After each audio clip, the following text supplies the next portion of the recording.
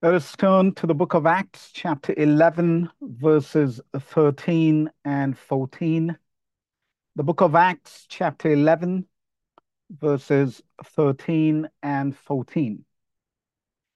And he showed us how he had seen an angel in his house, which stood and said unto him, Send men to Joppa and call for Simon, whose surname is Peter, who shall tell thee words whereby thou and all thy house shall be saved. With the Lord's help, I'll share a message with the title, Call for Simon. Call for Simon. Praise God. We know the background to this story here.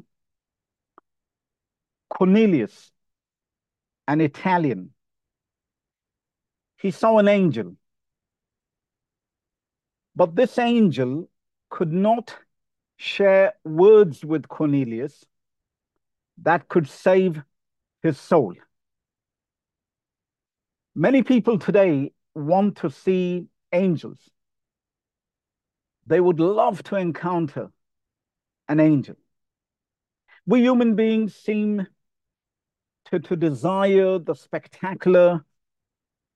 We are tourists in every sense of the word. We love something new, something spectacular, something that really, uh, you know, appeals to this need that we seem to have to see something extraordinary. But the Bible tells us in this text that although Cornelius saw this angel, the angel did not have the words of salvation. The angel told Cornelius, call for Simon. Praise God. Let's all say this, call for Simon.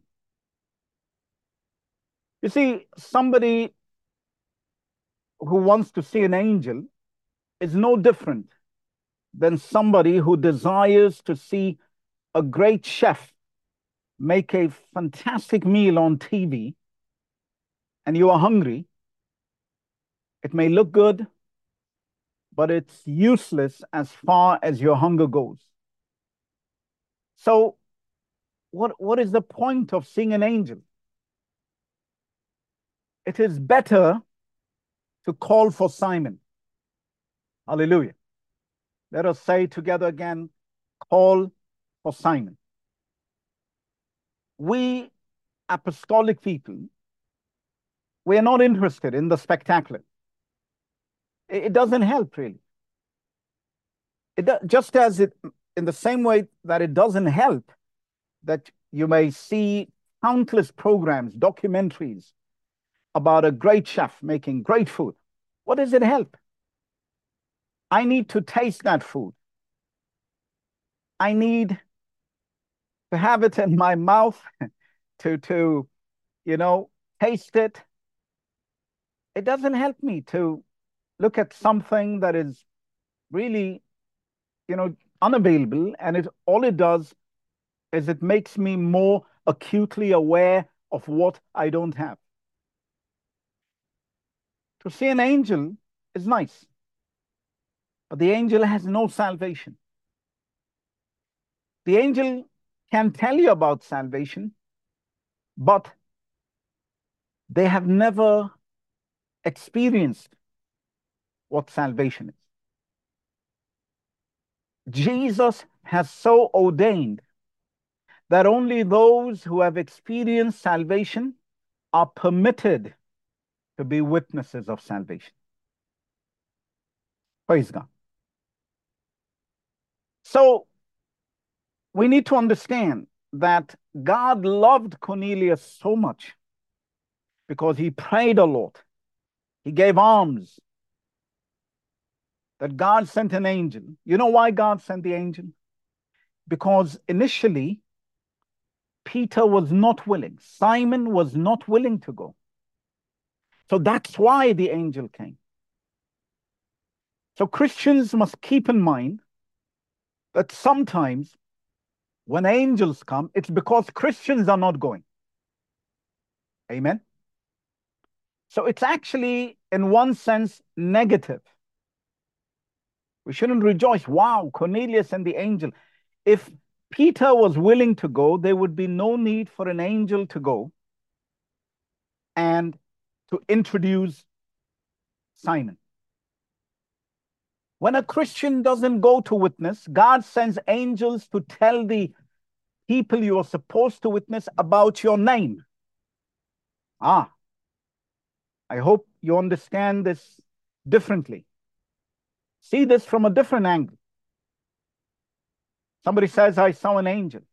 Well, it doesn't help them to see an angel. They were supposed to see me. They are supposed to see you, not the angel. Something is wrong when Cornelius saw the angel. Does everybody need to see an angel? Did everybody see an angel in those days? No. But this was an exceptional case.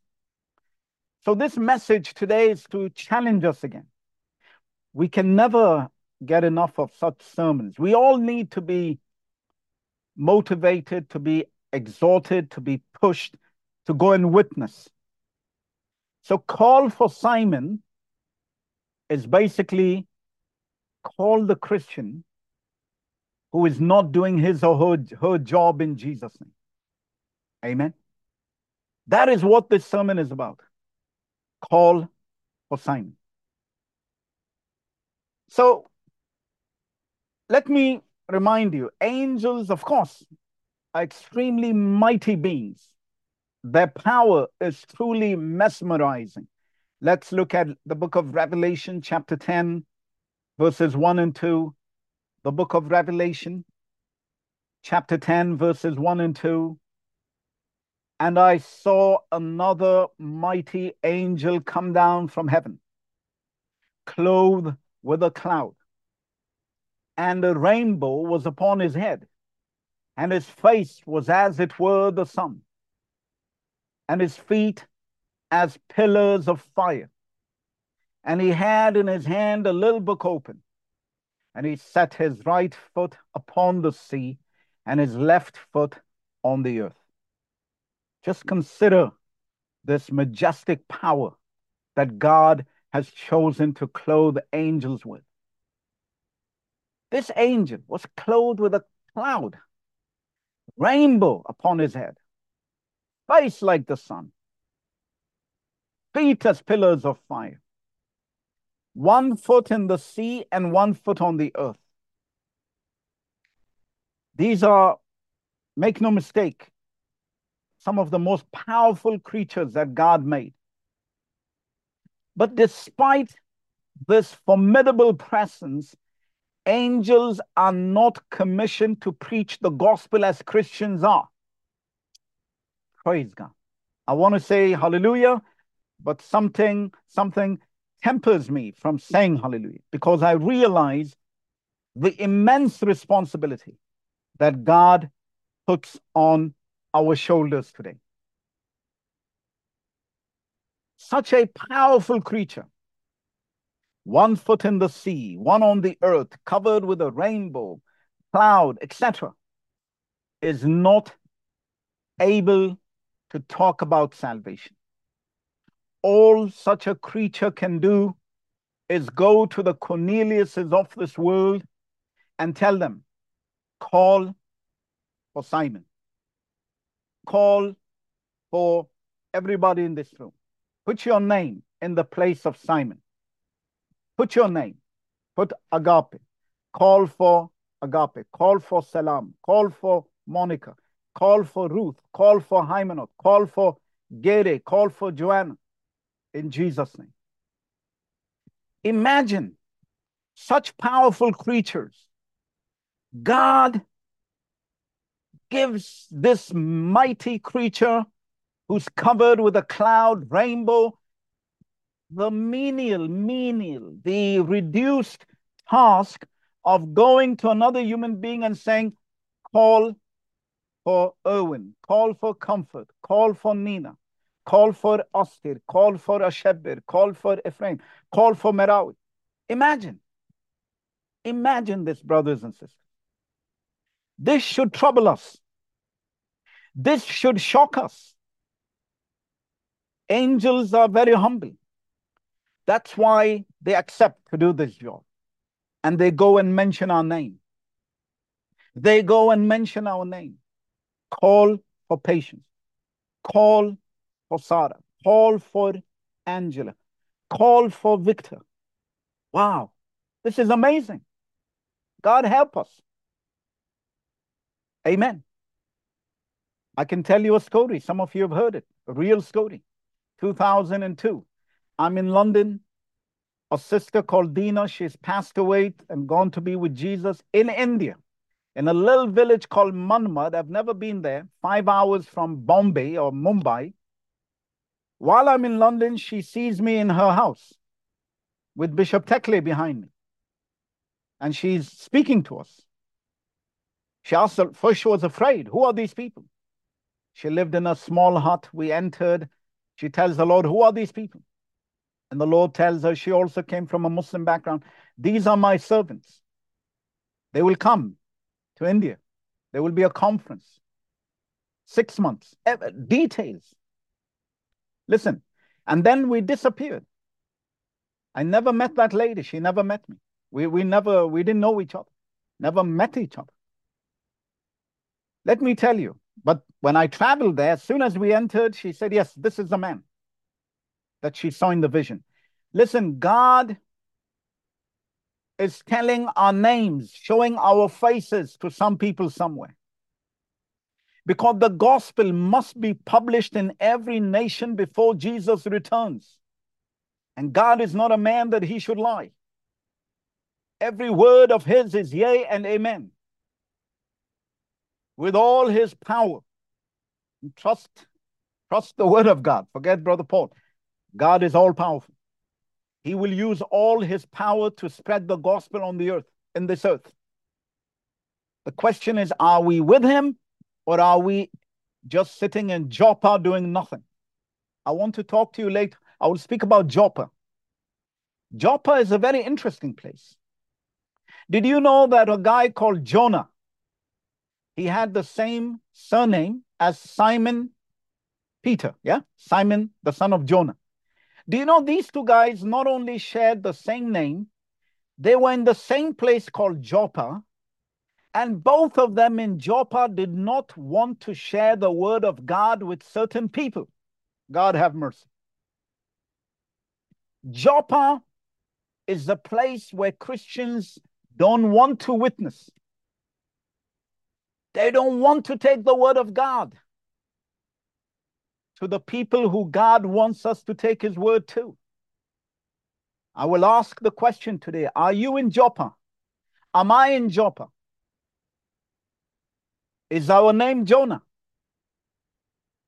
God have mercy. The gospel is not ours, though sometimes we may forget. It belongs to Jesus. Who made the story of the word was made flesh? The death, the resurrection of Christ. Whose story is this? Say, Jesus' story. It's not our story.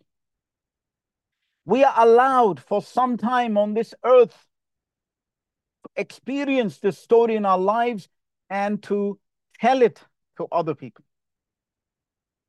We cannot say in Joppa when Jesus comes and says, go to Nineveh. No. Go to Caesarea Philippi. No. God have mercy on us. This is not leaving my spirit because Jesus is serious. We have to leave Joppa. Say with me, we will leave Joppa. We will leave Joppa. And we will go where Jesus tells us to go in Jesus' name. Praise God. So let me come back. I showed you how such powerful creatures called angels are not permitted. They are only allowed to say, call for Simon. Call for Simon. Praise God. We have a Simon here today. And we know that he is very eager to share the gospel. God bless the Simon we have. Amen. So, call for Simon means call the person who knows about sin and a transformed life through the power of the Lord Jesus Christ. Amen. Jesus spoke words by which Simon was saved. The words of Jesus now are in Simon. Amen.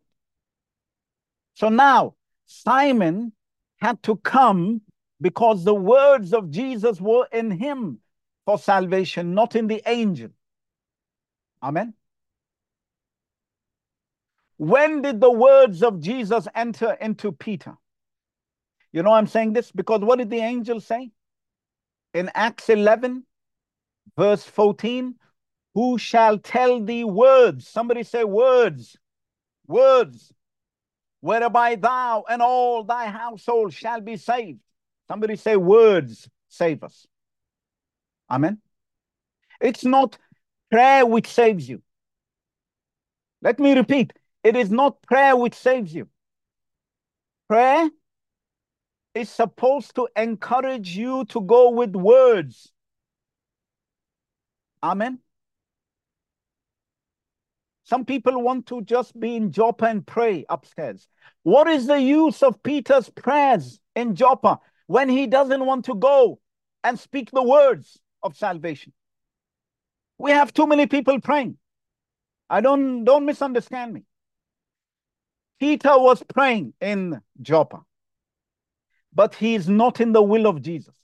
It is possible to be a person who prays a lot, but you are not obedient to Jesus because you do not take the words of salvation. May God give us people who will speak the words of salvation more than they pray. Hallelujah. Don't misunderstand me. The church has enough people who pray, but not enough people who witness. I'm trying to challenge us, including myself. Peter is praying. He said, no, I'm not going to go to Caesarea Philippi. God have mercy. So we need words. There are too many words today being spoken. If you take all the words that are being spoken in the world today, what percentage is for salvation? What percentage is for salvation? Almost nothing. That's why Jesus said when he returns, will he find faith on this earth?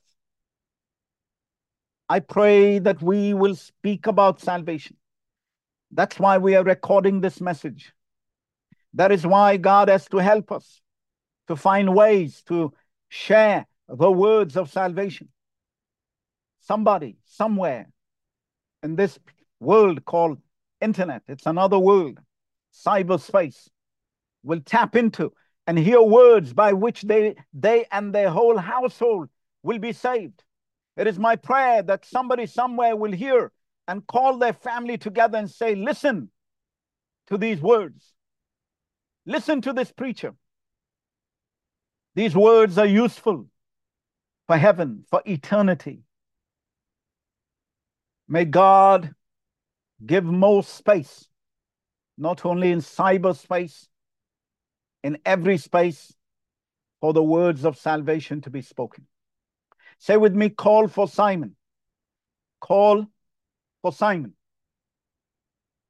The next question becomes, when did the words of Jesus enter into Simon Peter? Remember what I'm trying to tell you. Look, only those who have the words of Jesus in them for salvation are allowed to go and witness to people. The angel doesn't have the words of Jesus in him. Jesus is not in the angel. Jesus is in us through the Holy Ghost.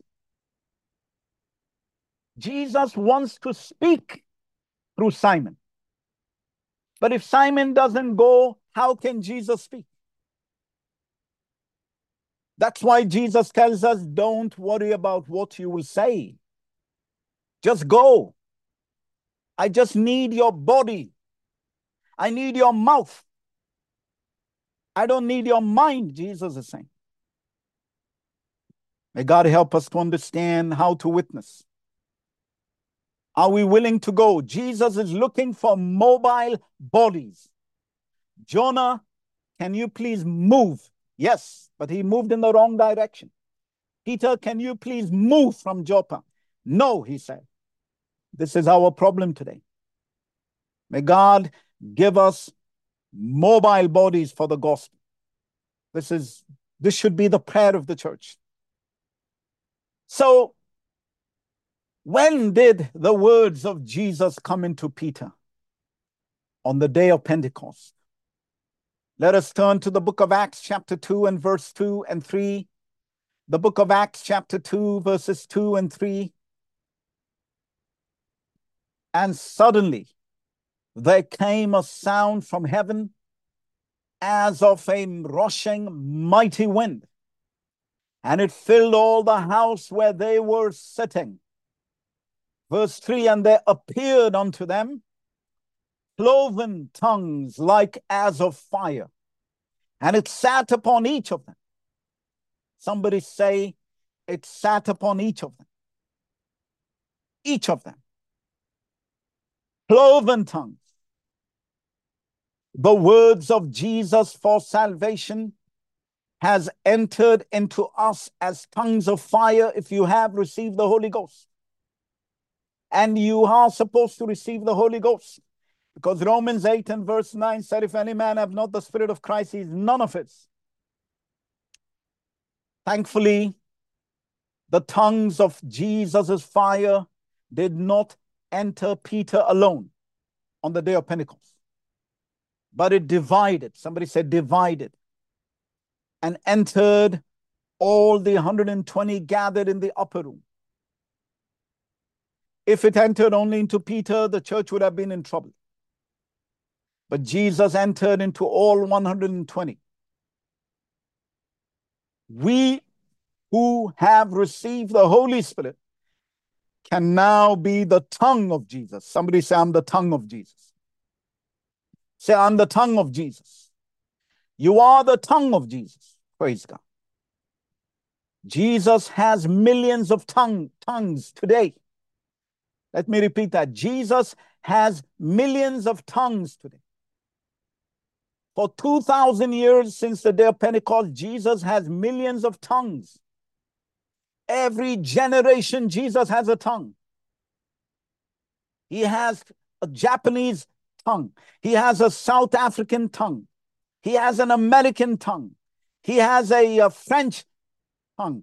Jesus will never lose tongues. Hallelujah. He will always have tongues. He keeps dividing himself through the Holy Ghost. In Jesus' name. So, you see, I was thinking about this cloven tongue. Say with me, cloven. Do you know what cloven means? It's divided into two. Look at me, two. Do you know what creatures have a cloven tongue divided? It's actually only snakes and reptiles. And you know why their tongue is divided? Their tongue serves like a nose. It has the function of smell. We call it olfactory sense. Do you know what a snake does? The tongue will dart out. It gathers information, scent, fragrance, the molecules in the air. And through that, the snake knows exactly what is around it. And through that, it has full control of its environment. Let me tell you, Jesus has full control of his environment. When the Holy Ghost came, praise God, hallelujah, the Holy Ghost divided into tongues of fire, and Jesus took full control of that place. 120 people slain in the Holy Ghost. Amen. We are not only supposed to have the Holy Ghost, we should make sure that the Holy Ghost has full control, not only over us, but over the environment around us, in Jesus' name. We need so much fire that the fire should have control over everyone. And no firefighting department in the world should have control over the fire of Jesus. In Jesus' name, praise God. There's no fire that can put out the fire of the day of Pentecost. Let no fire brigade try, in Jesus' name. Hallelujah. Let the fire burn in every country until Jesus comes back. Praise God. We who have received the Holy Spirit can now be the tongue of Jesus. Say, I'm the tongue of Jesus. That is why they could not stop speaking. When I received the Holy Ghost, I didn't know that 2-3 hours had gone. Everybody left. I was 17 years old. When I opened my eyes, I didn't know what I'm speaking. It was just going on and on and on. Because the fire of Jesus cannot and should not be controlled by anybody. In the sense, look, of course, in the church, Jesus allows us. But we should never think that we are the boss of the Holy Ghost. The Holy Ghost is God. The Holy Ghost is Jesus. Let him have control. Amen. Praise God. So, in order for us to be the tongue of Jesus, we must, for that to happen, you must believe God is one. His name is Jesus. You must be baptized in the name of Jesus. And you must believe there is such a thing as the Holy Ghost that comes only in the name of Jesus. If something entered you without the name of Jesus, you need to get it out. But whatever enters you in the name of Jesus, and it will tell you that Jesus is God, that is the Holy Ghost. Hallelujah. It will glorify Jesus. Amen. This is what the Bible says in Acts 2:38. Peter said, repent. They said, what shall we do? You know what we should do? What they're asking? What are we to do? And Peter says, basically, you are supposed to become the temple of the Holy Ghost. So for that to happen, for you to be accepted by God, to be the witnesses of God, of his salvation and his righteousness, you need to repent, be baptized in Jesus' name, and you shall receive the gift of the Holy Ghost. That's what Peter is telling them on the day of Pentecost. What is the meaning of what shall we do? It means, how do we become the temple of the living God? How do we become his witnesses? Let me tell you, the Holy Ghost does not fall on any other creation of God. Only us sinners. It doesn't fall on animals. The Holy Ghost does not fall on birds. Ask any bird if they have the Holy Ghost. Ask the creatures in the sea. Ask angels. We are blessed. We are unique of all God's creatures. We are the only ones upon whom God bestows such honor, that he will send his fire, dwell in us. God, who refused to dwell in the Temple of Solomon. It was the most beautiful building in the whole world. God is not happy to dwell there. He always had one ambition, to dwell in us, because we are created in the image of God. Hallelujah. And that's why the devil seeks to destroy humanity. That's why he wants to possess humanity, because he knows how much God loves humanity. That's why the best thing you can do on this earth while you're alive and breathing, brother, sister, is to understand this great battle of the cosmos, that Jesus, the God of the universe, wants to dwell in human beings, and the devil wants to stop that from happening. So the more people you bring to Jesus to be filled with the Holy Ghost, the greater the purpose of your existence, the greater the blessings God will give you. The world is divided into these two camps.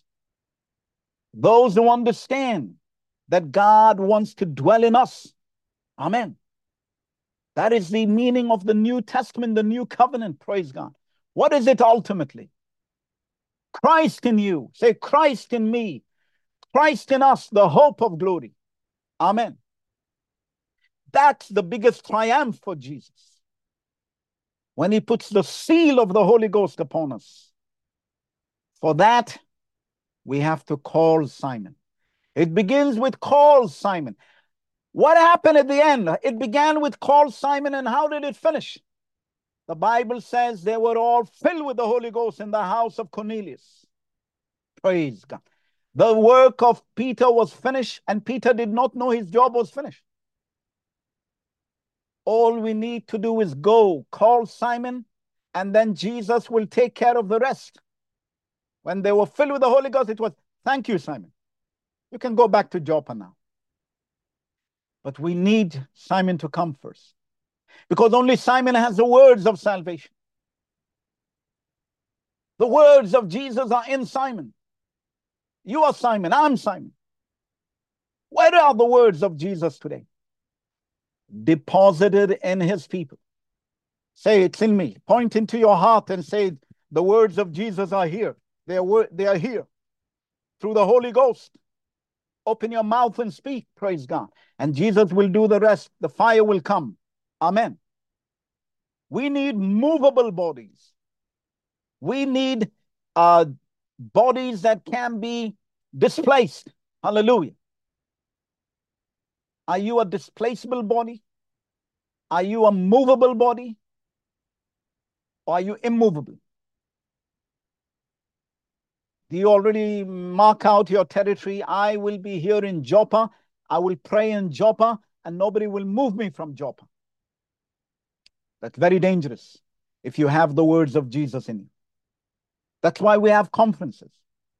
We want to exercise people in moving. For some people, it's like uncomfortable. I don't like to take planes because when you are a little bit big, you don't sit comfortably in the plane. You know, shoulder space, leg space. It's a headache. But for Jesus, we will move. We will be comfortable. This is the gospel. It's movement.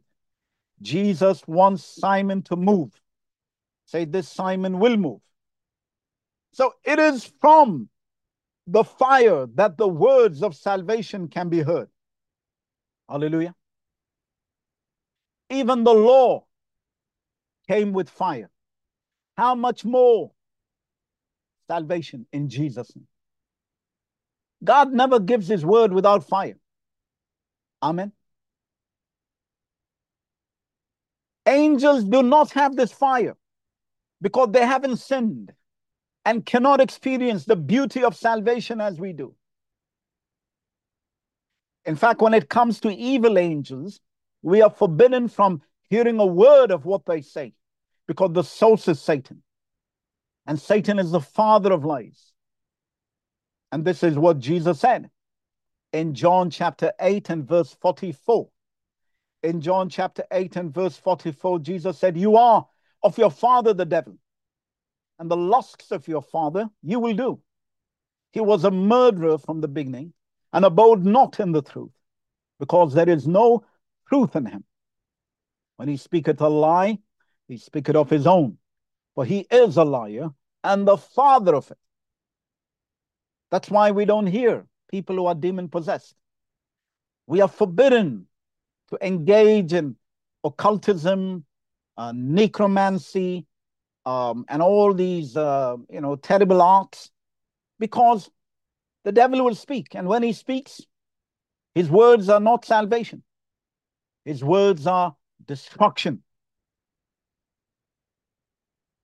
Call for Simon tells us so much about the way in which Jesus is building his church in the world today.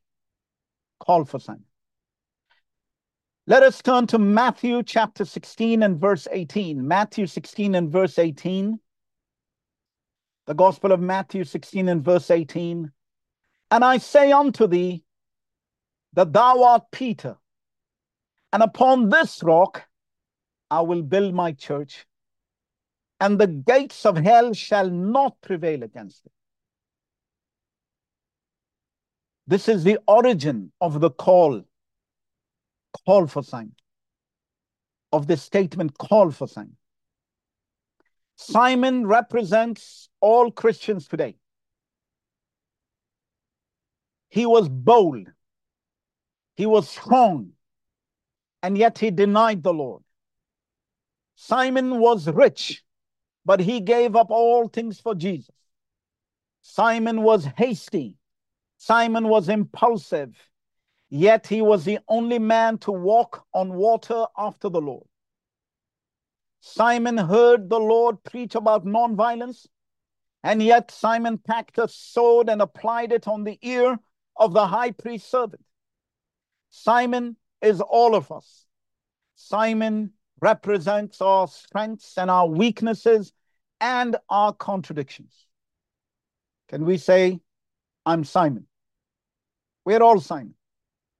Simon Peter. Simon is all of us. But we are also Simon, the man whom Jesus chose to deposit his words of salvation. Amen. The world must call for Simon because Jesus chose Simon. The words of Jesus are in him. When one has the words of Jesus indwelling, heaven and earth will call your name. Do you know that first Jesus called for Simon when he was praying in Joppa? Because in Acts chapter 10, verse 13, first Jesus spoke to him. There came a voice to him saying, "Rise, Peter, kill and eat." See, Jesus called his name first in Joppa.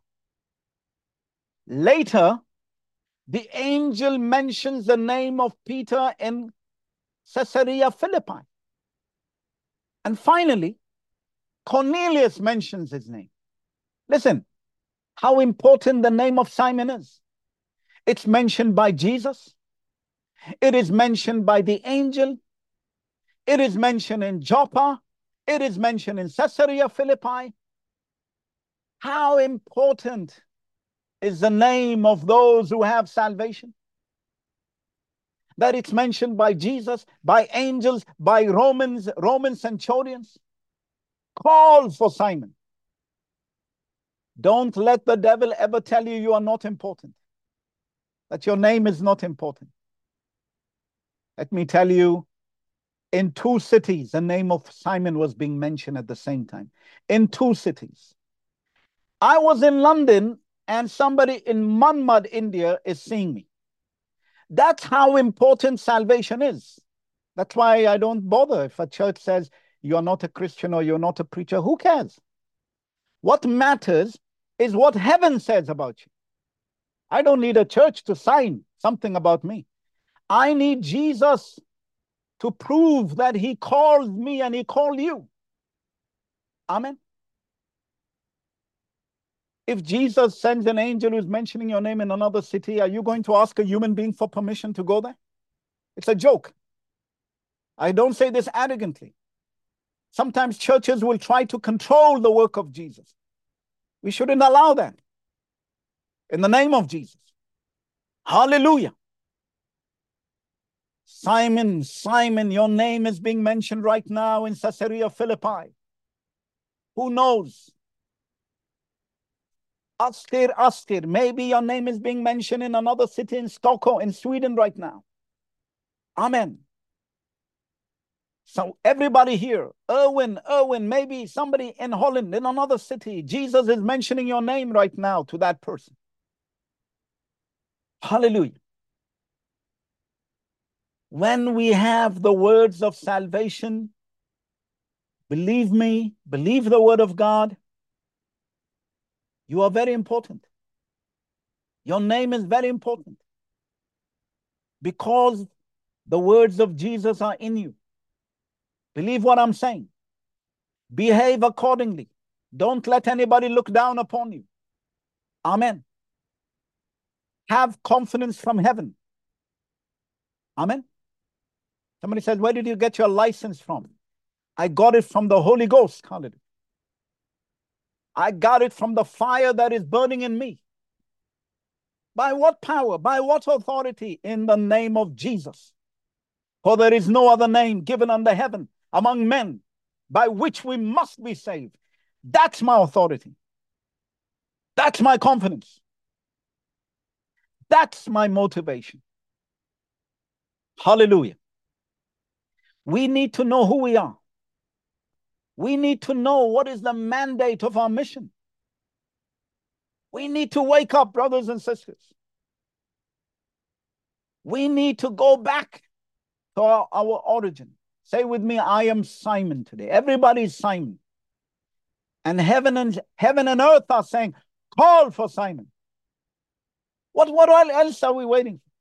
Jesus is saying that, and the angel is saying that, call for Simon. Hallelujah. Who will stop us? Who will stop us? In Jesus' name. Call for Simon. Amen. Never in the history of this world did a human being have such a wonderful introduction before he came there. Never before. Whatever speech you want to make about somebody, I present to you the President of the United States of America, blah, blah, blah. Nothing compares to the introduction that Simon Peter got from Jesus, from an angel. So when he came to Caesarea Philippi, no wonder the Roman centurion was thinking, my goodness, this is an archangel. The right hand of Jesus is coming. All of them bowed down to him. You see how easy Jesus made it? What other red carpet do we need than call for Simon? It's the best red carpet that you can get. I don't need Hollywood's red carpet. That one is sinful. Don't even walk on it. We need the red carpet of Jesus, which says, call for Simon. And when you will come, this is a beautiful red carpet from heaven. Amen. As you walk, everybody's ready. Whatever you say, we are ready to do. See, when heaven puts a red carpet before you, wow. Even the Roman centurion, the colonizer, the occupier, all these Roman soldiers were bowing down to Peter. Can you imagine this? Peter must have looked around and said, wow. Normally, before I met Jesus, I wanted to kill all these guys. I didn't like them. But now I'm surprised. They're all bowing down to me. You see, God works in amazing ways. We don't want military people to bow down to us. That's not what I'm saying. But you see, God, for the gospel, will make even the military subjected to you. The military bowed down to a fisherman. The colonizer bowed down to the fisherman. It's not to the fisherman. It's to the words of salvation. Words of salvation. Brother, sister, if you go for the gospel, the greatest powers of this world will be bowing down to the words of Jesus that is in you. If you only care to go, you will see amazing things. You will see centurions. You will see prime ministers bowing down before the gospel, giving you a red carpet because you have the words of salvation. Hallelujah. Praise God. Amen. Say amen. Hallelujah. Praise God. This is powerful. This is not to be arrogant. But I'm telling you that heaven put down a red carpet. Never in the history of the world did a person get such an introduction before he went. Everybody knew who's coming. Who introduced Peter to Cornelius? Say heaven. Say heaven. How terrible it becomes in comparison when you give somebody your business card. You give a business card, I'm so-and-so, you can Google me. You don't need a business card, you don't need Google. You need heaven, hallelujah, to go and introduce you. Call for Simon. Hallelujah. What is your business card? It's Jesus. Jesus will come calling. He will tell you who I am. Praise God. And that gives tremendous confidence. Amen. So later, the angel mentions the name of Cornelius. And finally, Cornelius mentions his name. Such is the importance of salvation that our names cannot be hidden or obscured. The tongues of fire did not enter into us to stay quiet or to be anonymous. I don't like attention. Who said it's about you? Yes, definitely. You should not want attention. I should not want attention. But Jesus must get attention. It's not about you. It's about Jesus. But you know, I don't like Italians. That's up to you. Jesus will deal with you later. But now, Jesus likes Italians.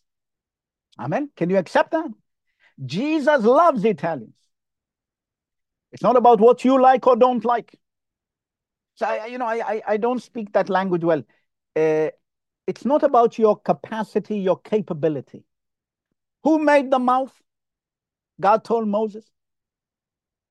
Who made the power of communication? Who is called the Word? Amen. What does it mean that God is the Word?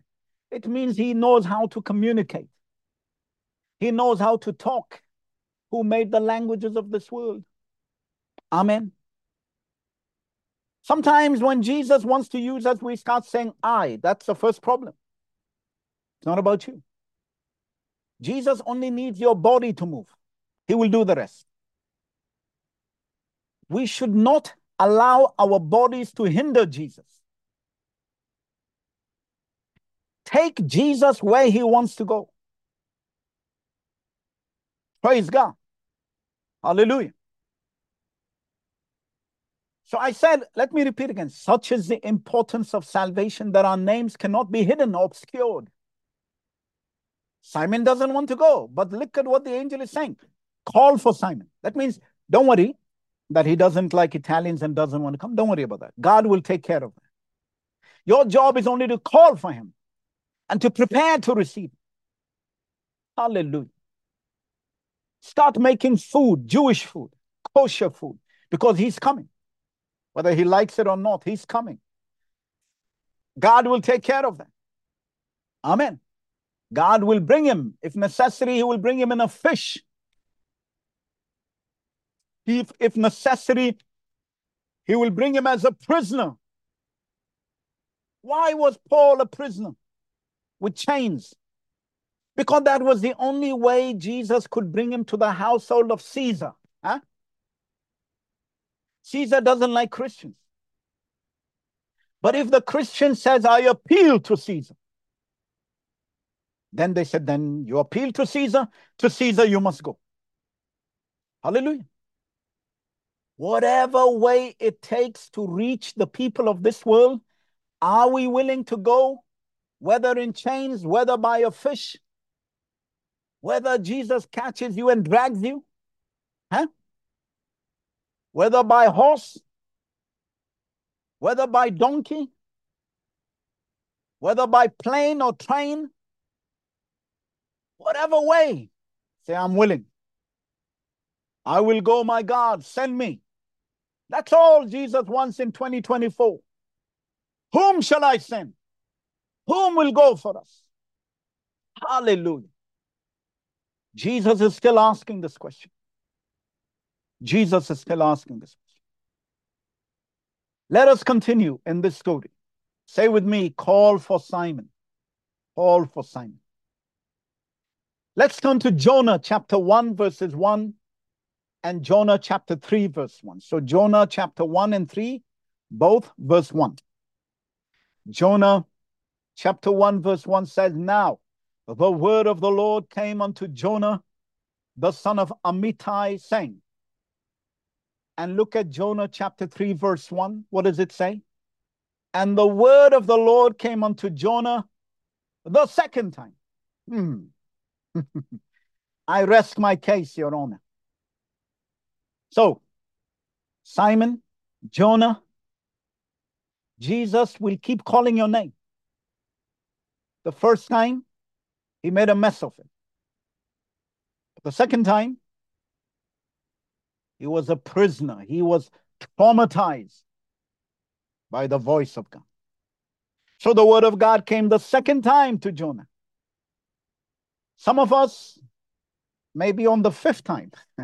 Some of us may be on the 10th time. God have mercy. But Jesus will always win. He will always win. I don't want to be traumatized by Jesus. Imagine Jonah talking and saying, you tell Jonah, isn't it wonderful to serve the Lord? Tell us about your wonderful experiences being a prophet for God, traveling the world. How was it? Did you travel by air? Did you travel by sea? Jonah will say, I traveled under the sea. I didn't travel like I didn't travel like normal people. What? This is the first preacher who traveled in a submarine, a live submarine. The gospel will make you travel by hook or by crook, willingly or unwillingly. It's the first preacher who traveled by submarine. Have you ever heard a preacher travels by submarine? I mean, preachers have traveled in every way. I've traveled in a bullock cart in India, many kilometers with Bishop Solomon, until my back was aching. A bullock cart to go and preach in a village. I've traveled by air, by train, in every way. Motorcycle in India, very dangerous. Local trains in India, extremely dangerous. I have many adventures to tell you about traveling for the gospel, but I've never traveled under the sea for the gospel. You ask Jonah, that must have been exciting. Hallelujah. The word call for Simon, call for Jonah. These Jonahs seem to be reluctant. If we don't like to travel in a normal way, you know, when Jesus tells you to travel, I've learned, relax, enjoy your journey. In 25 years of traveling for the gospel, I only lost one flight. Sometimes you travel every 2-3 months. Only one flight. From Hungary back to Norway, Budapest back to Norway. Because I misjudged the time. Jesus always took care of me. Even in the worst conditions, 3 days and 3 nights in a train in India, from Mumbai down to the south. Now, nothing went wrong. Everything was wonderful. When you travel for the gospel, because you're obeying call for Simon, everything will be perfect. It may not be comfortable, but you know you are in the good, acceptable, and perfect will of Jesus. But here was a man who misunderstood the meaning of call for Simon. He didn't understand that to be a prophet is not about to whom you will decide to give the word of God. We are not free to give the word of God to anybody or who we want to give. Jesus will tell us where to go and to whom we should give the word of God. And Jonah is a tragic case. Simon Peter shares his surname with this man who didn't understand, like Simon, the meaning of call for Simon. You see, why should one call for Simon, for this Jonah? Because in this man called Jonah, God put words that could save 120,000 people from destruction. How about that? Isn't that another nice way of looking at it? Why call for Simon? Why call for all of you in this room here? Why? Because you have words in you that can deliver somebody from going to hell. Do you see how serious it is? That we understand what I'm saying today? When I pack my bags to travel, it's not always because I want to travel. Because I understand that if I don't travel, somebody's being denied access to heaven. And I don't want to carry that responsibility. I don't want to carry that responsibility. We need to take this very seriously, brothers and sisters. Let me tell you, I've said for a long time, if people who have the full truth do not take it to the whole world, do not look upon people as equal with them, then Jesus is able to destroy your country. Because Jesus is not interested in keeping my country or your country in unity and nice. That's not the business of Jesus. Jesus' business is to save the world. And somebody called me recently saying, things are so terrible in my country, it may explode. Please pray. I want to come out. Because I've been warning a long time. If you don't take the gospel to the whole world and stop being nationalistic and praising your flag, God will cause havoc in your country because he did it in Jerusalem. And your country, no country is bigger than Jerusalem or Israel. Jesus is not interested in the nice fellowship in the book of Acts. They went from house to house, eat breaking bread. It's good. But these people don't love Cornelius. They don't love foreigners. Well, what is the purpose of that unity? Huh? Jesus said, from Jerusalem, beginning, somebody say beginning, in Jerusalem. If you got the truth in your city, let me tell you, then say with me, beginning in my city, and then you mention a city nearby, and then say to the ends of the earth. This is the gospel. People are not understanding. If you got the gospel in Dallas, Texas, or Houston, Texas, say from here, it will go to mention another city, and then mention another state, and then mention the ends of the earth. If you are in London, say beginning in London, and then Birmingham, and then Glasgow, and all of Europe, and the ends of the earth. This is the meaning of beginning in Jerusalem. Huh? And then Samaria, the place, the city they didn't like in Jerusalem. They wanted fire to come and destroy it, but Jesus brought fire in Acts chapter 8 through Philip to save them in Samaria. We have to know our responsibility. Otherwise, we'll be wondering, well, Lord, why is there no peace in my country?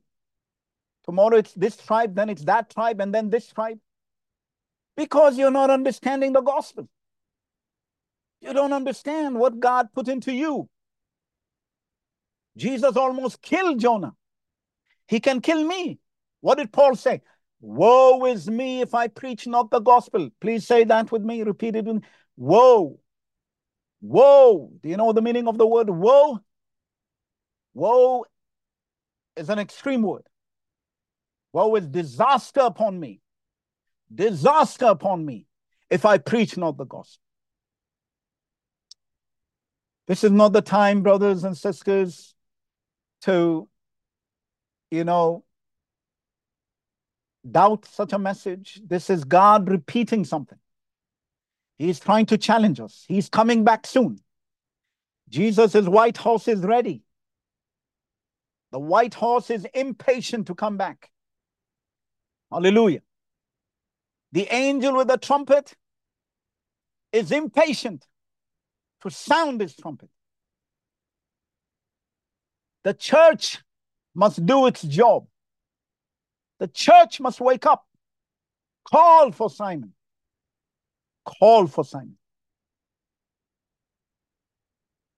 When these words of salvation are deposited in us, we cannot travel wherever we want. We cannot sleep comfortably where we choose. In short, we cannot do anything without responding to the call for Simon first. We must always be watching and praying so that we can respond to this call. That is why we need to pray. For what? So you can go. Amen. We need to think of ourselves as first responders. First, say, I'm a first responder. You know what's a first responder? Firefighter, police officer, paramedic, or part of a search and rescue team. You are on your toes. and you're ready to respond immediately when a distress call comes in. Once the alarm sounds, it's a matter of life and death. Amen. You know, let me share with you a picture. I need to be given permission to do that. Yes, I think it works. Let me show with you. We all know what first responders are, yeah? But in order for us to just understand, I'm trying to minimize to get a look at my, okay, there, hopefully. But let me share a picture that I downloaded here of firefighters. We all know firefighters. We know the job they do. We all think of 9/11 for us who watch the events, and we know there were many heroes born that day. There were always heroes, but have a look at this picture. Firefighters in their stations, they have a pole.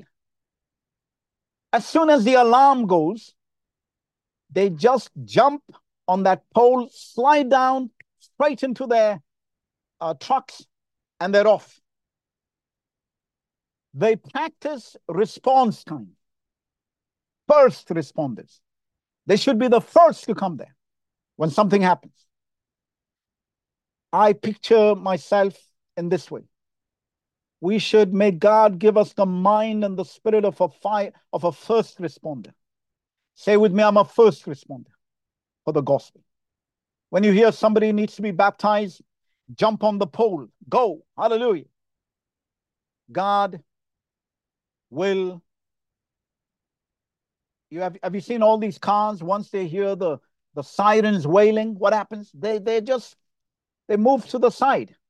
They just do it so, seamlessly. Not always, but Jesus will make a way for you to come there, to do the work of God unhindered. He will do his job. You need to respond because it's a matter of life and death. Hallelujah. Don't worry about the traffic jam. Don't worry about the weather conditions and other difficulties that may affect your response time. God is able. You remember Philip? Let's turn to the book of Acts chapter 8 and verse 26. Acts chapter 8 and verse 26. The Bible says, and the angel of the Lord spake unto Philip, saying, Arise, go toward the south unto the way that goeth down from Jerusalem unto Gaza, which is desert. Verse 39 says, when they were come up out of the water, the Spirit of the Lord caught away Philip. Somebody say, caught away Philip, that the eunuch saw him no more, and he went on his way rejoicing. In verse 40, it says, but Philip was found at Azotus, and passing through, he preached in all the cities till he came to Caesarea. Wow, look at this guy. I sometimes want to speculate that the reason God used people like Philip is because, unlike some of the apostles, God forbid, the man was a first responder to the gospel. He was a first responder. He was Johnny on the spot. He was ready to go. He didn't need much prodding. God loves such people. He's ready to go to Samaria, ready to go to Gaza. Then he's in Philippi, Caesarea. Jesus had a problem to take Simon Peter from Joppa to Caesarea. Whereas Philip, he's moving all over the place. Samaria, Azotus, Gaza, Caesarea. May God make us move around like Philip. May you be a Philip for the gospel. A man who's everywhere. He seems almost at the same time. Praise God. May we be a Philip for the gospel. We know that God did the same for Elijah. The word of salvation must be given priority. You remember just Elijah? I mean, it would be useless for intelligence services to follow today with a guy like Elijah. No, nobody knew where the guy was. 3.5 years looking for him. Nobody can find him. May God make us Elijahs for the gospel, so that Ahab cannot find you. When Jesus wants, he will bring you before somebody. Thus saith the Lord, hallelujah. Catching away for the gospel. Jesus is able. The word of salvation must be given priority. It will reach those who are in danger, injured, or dying. Call for Simon is a distress signal for the Christian to respond immediately. God has his own sirens and ways of facilitating your journey to Cornelius or to Nineveh. Just as drivers play a crucial role in facilitating the timely and efficient response of first responders by yielding the right of way and making way for emergency vehicles when necessary. Isn't it interesting that both Jonah and Peter were in Joppa? I said earlier I would come to Joppa. Both of them were in Joppa. Both of them basically disobeyed God in Joppa. They were reluctant to share the word of God to foreigners. The Bible says in Jonah chapter 1 verse 3, but Jonah rose up to flee unto Tarshish from the presence of the Lord and went down to Joppa. And he found a ship going to Tarshish. So he paid the fare thereof and went down into it to go with them unto Tarshish from the presence of the Lord. Joppa. Today, Joppa is called Jaffa. There's a city in Israel called Jaffa. And next time I go to Israel, God willing, I'm going to visit Jaffa, because I want the Lord to remind me never to allow that spirit of Jaffa, Joppa, to come into me for the gospel. The spirit of Joppa seems to be one which either wants to run away from the Lord or says, I'm going to pray. And when God speaks to me about Italians, I'm going to say no, or whoever. Instead of Italian, put whatever you want. The people you don't like.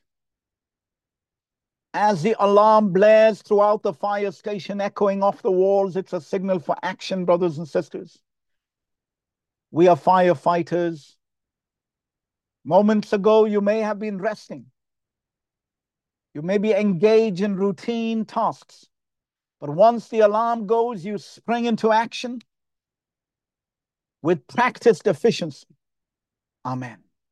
God wants us after some time to be veterans, to be seasoned first responders.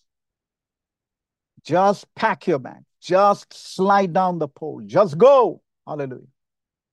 The urgency in the air is palpable as these people swiftly don their protective gear and helmets. They ready themselves for this task, which is about life and death. Maybe it's a little child about to suffocate in the fumes of some fire in a building. Maybe it's an elderly man or woman who is considering jumping out of the window and dying. Once the call comes for Simon, you need to go. Hallelujah. Like the firefighters who are always prepared to face risk, even death. This is a testament to their dedication, their unwavering commitment to serving and protecting their community in times of need. Let us look upon ourselves as firefighters, first responders. In today's shift, we don't know what's going to happen. Let me read in conclusion from the book of Ephesians, chapter 6, verse 14 and 15. I don't know what distress call we're going to be hearing soon. Jesus has a way of preparing us with a message before he does something. I told the church yesterday, we don't know 2024, where we're going to go. Who needs to hear the word of God? I mentioned that 2-3 years ago, we were in Turkey. Or maybe before that, before the COVID. And in a Muslim country, Turkey, I remember I was a bit apprehensive in the beginning, but I decided to go to the hotel owner and take a risk. I said, excuse me, we had about 15, 20 people somewhere there, and we want to rent a hall for a meeting. She said, what kind of meeting? I said, a Christian meeting. The gospel, Jesus. The woman looked at me, no problem, no problem. How big do you want the hall to be? And, there's always that little voice in the back saying, you better be careful because you're in a Muslim country. They may say yes, and then they may ambush you suddenly. But look, we do the work of God. To serve Jesus is always a risk. And suddenly the next day she said, I'm sorry, but we don't have that place for you anymore. But we'll do one thing, go to the next hotel beside this one and ask the owner there. Okay, I went there. I began to talk to the people who work there, and later the owner came. The owner told me, come into my office. And when I entered his office and I was sitting down, I was looking on the wall. It's very clear that this is a very pious Muslim. He has pictures of Mecca, Medina. He's got his rosary. In Islam, they call it the tisbah, hanging on the wall. He himself has one in his hand. He's clearly a very serious Muslim, and he wants to talk to me about the purpose of renting the hall. So, I became a little bit uncomfortable, but call for Simon. So he told me, you're a Christian. I said, no problem, I'll rent the place, but what do you believe? And I told him, I believe Jesus is God. I could see in his face that it's like somebody just slapped him. So I don't mean to be disrespectful. It was a shock. His face dropped, his jaw dropped. What did you say? I believe Jesus is the only God. There is no other God. Imagine, here is a man from Afghanistan originally. He owns this business, a rich man. He's always thanking Allah every 2-3 sentences. And then he hears such a shocking statement. And we ended up speaking for some hours. I tell him, let me give you a deal. You tell me what you believe, I'll tell you what I believe. And I'll tell you what, in a Muslim country, Turkey, I ended up having one of the best discussions about Jesus with a very devout, serious, gentle Muslim man. He heard everything I had to say. He didn't tell me much about his belief because he was so shocked at what I was saying, genuinely shocked, that he really wanted to object and say, but how can you believe that? And that gave me more opportunity to explain. You see, Jesus may take you to, I don't know where, Turkey, to witness the country of Erdogan, whose wife is covered with a hijab. He may take you to Israel, like he did me, and 3 hours they were interrogating. 1 hour was my testimony. What do you believe? That Jesus is God. Be available for Jesus. Amen. Make your plans. Say I didn't go to Turkey to witness to the owner of a hotel, a devout Muslim multimillionaire. But Jesus took me for that purpose. I went there to see Laodicea and Philadelphia and Sardis. Jesus said, go and see those dead places, but I'm taking you there for living people. But along the way, you see the ruins of these places, but Jesus has no use for me to go to these ruins. He's not against it, but he had another plan. He said, you go and watch those dead stones, but I will also make sure I will I'm going to roll out a red carpet for a Muslim man to hear salvation in Jesus' name. So do you understand? I'm just giving you a little example of how Jesus works. You don't know when, you don't know where. Hallelujah. Maybe today that man secretly believes Jesus is God. I don't know. We need to be ready. You don't know when, you don't know where. You are the sower with Jesus.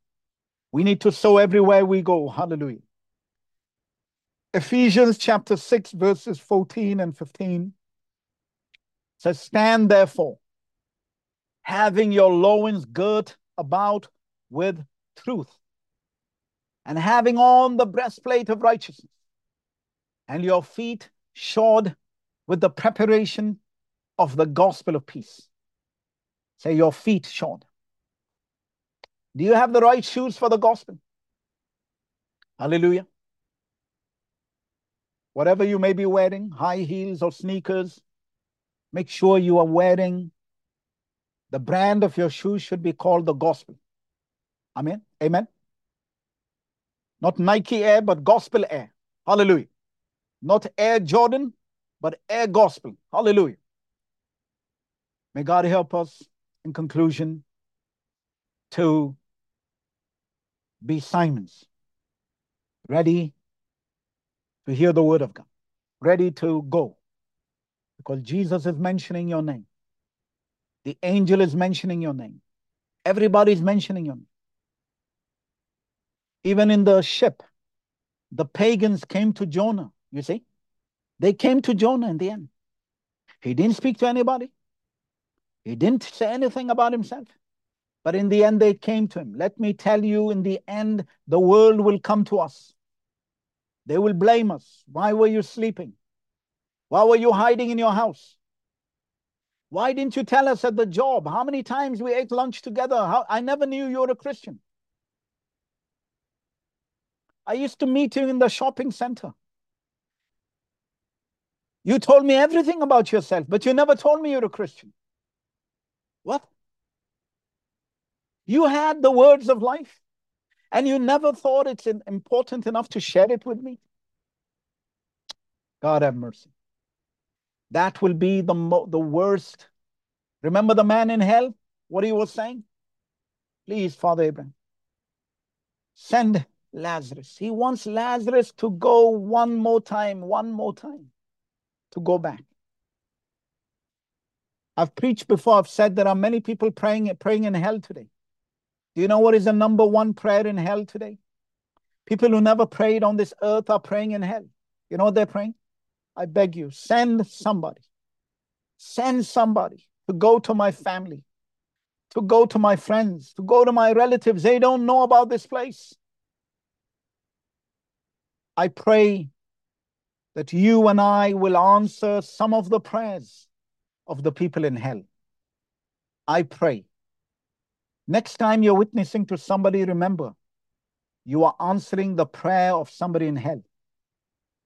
Amen.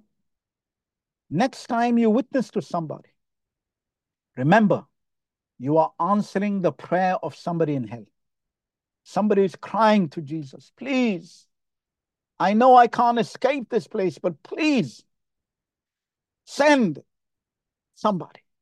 Send Brother Agape, Brother Simon, Sister Salam, Sister Monica, Sister Ruth, Johannes, Gere, Joanna, Sarah, Angela. I could go down the list.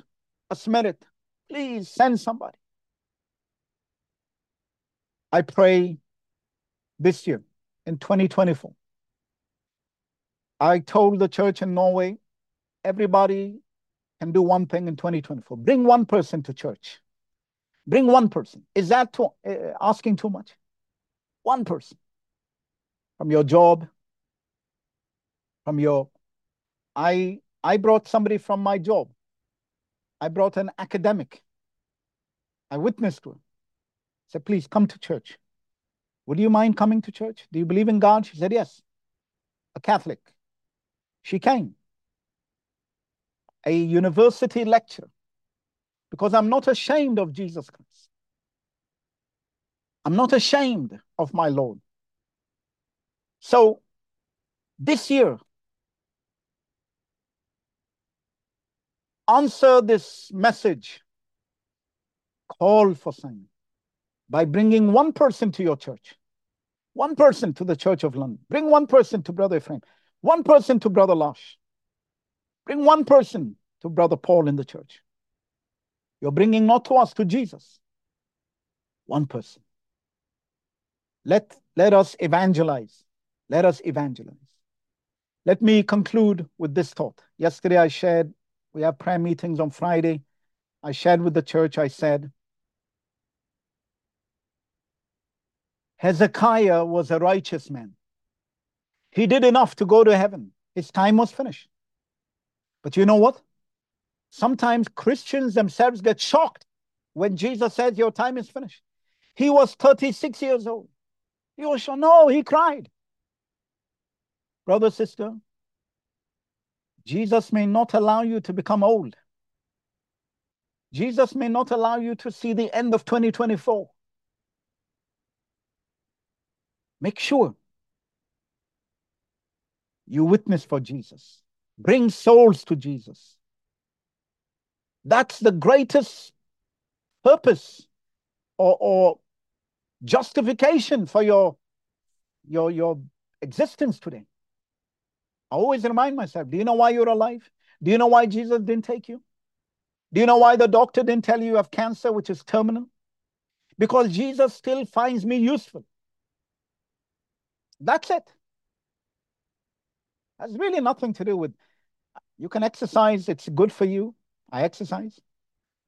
You can eat healthy, please do. But at the end of the day, when Jesus gave 15 more years to Hezekiah, was it because he was exercising more? Was it because he was eating healthy more? No, he was sick. He was going to die. That sickness came from God. Say, health and life is in the hands of Jesus. Let's finish with that. Amen. Otherwise, we are going to be sinning, like the world. They will tell you, you run a lot and then you live 3 more years. 3 more years for all of that hard work? My goodness. Hezekiah was given 15 more years. Without exercising, without eating his greens and salads and fish. Hallelujah. And now they're saying even fish is not healthy. It's got mercury in it. God have mercy on the salmon industry of Norway. The number 1 salmon exporter of the world is Norway. We'll be in trouble. Whatever it is. My point is this, brothers and sisters, let's tell ourselves we are alive for Jesus. We're not afraid if the doctor tells us your time is, we turn to Jesus and say, if you say it, if you think now is a good time to go, I'm ready, Jesus. Live every year as if it's your last year. What is the best way to prepare for heaven? It says in the book of Daniel, those who are wise will turn many to righteousness. Amen. They will shine like the stars in the sky. Do you know what's the best way to prepare for heaven? Bring people to the knowledge of Jesus. Bring them to the knowledge of salvation. Hallelujah. And the angels will mention your name. They will love you. I know why God loved Philip and gave him a lot of tasks, assignments, because the man was ready for action. He was Action Jackson. We just heard in the news, what's his name? Carl Weathers passed away. For us who, before we came to the Lord, Rocky, yeah? Action Jackson was how I remember him. When I saw his face in the news, I said, oh my goodness, Action Jackson is gone. Let me tell you, I want to be Action Jackson for Jesus, for the gospel. Ready for action. We train so that tomorrow I can move. I don't want to be limping for the gospel. If I eat well, it's because I don't want to have stomach problems in the plane or migraine problems. All we do is for the gospel in Jesus. Make sure. Do you know firefighters have to prove they are fit? Amen. They have to train. They have to be in top shape, tip-top shape to save lives. We have to be in tip-top shape for the gospel. They call for sign in Jesus. If this is what you're doing, Jesus will heal you immediately when we pray for you. Jesus will take care of all your problems. But the problem is, why would Jesus deliver Jonah from the belly of the fish? For what? His life is of no use to God. So God just kept him down under. So if you understand this principle, seek you first the kingdom of God and his righteousness. Don't worry about anything else. Jesus bless you. Let's conclude there. Let's say once more in unison, call for sign. Let's repeat. Call for sign. Angels are saying this today. Jesus is saying this today. Simon must prepare himself. Simon must go. God bless you. Let's pray. Lord Jesus, I thank you for this message. Lord God, you are the sender. We are the sent.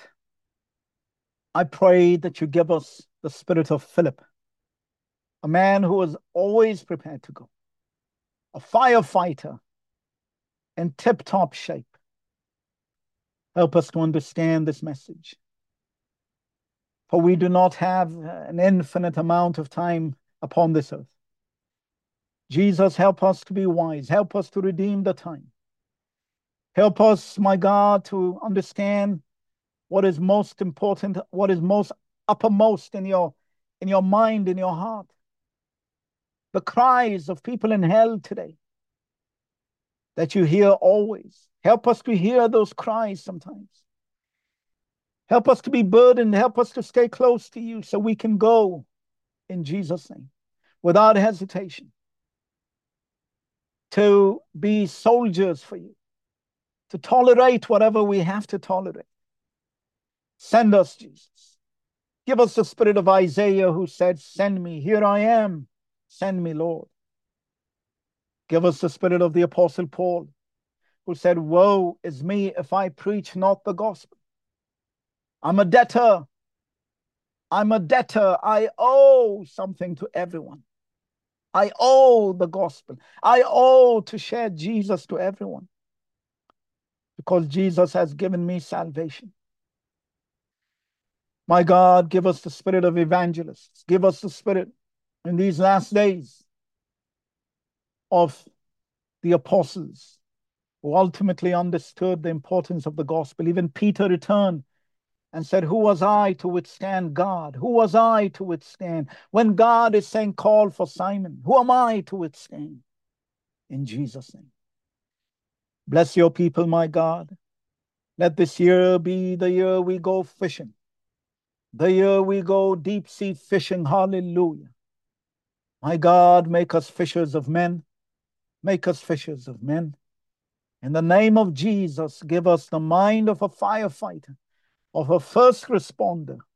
In the name of Jesus. Hallelujah. Send your people, Lord Jesus. In Jesus' name we pray. And the church says amen, amen, amen. God bless each and every one of you abundantly.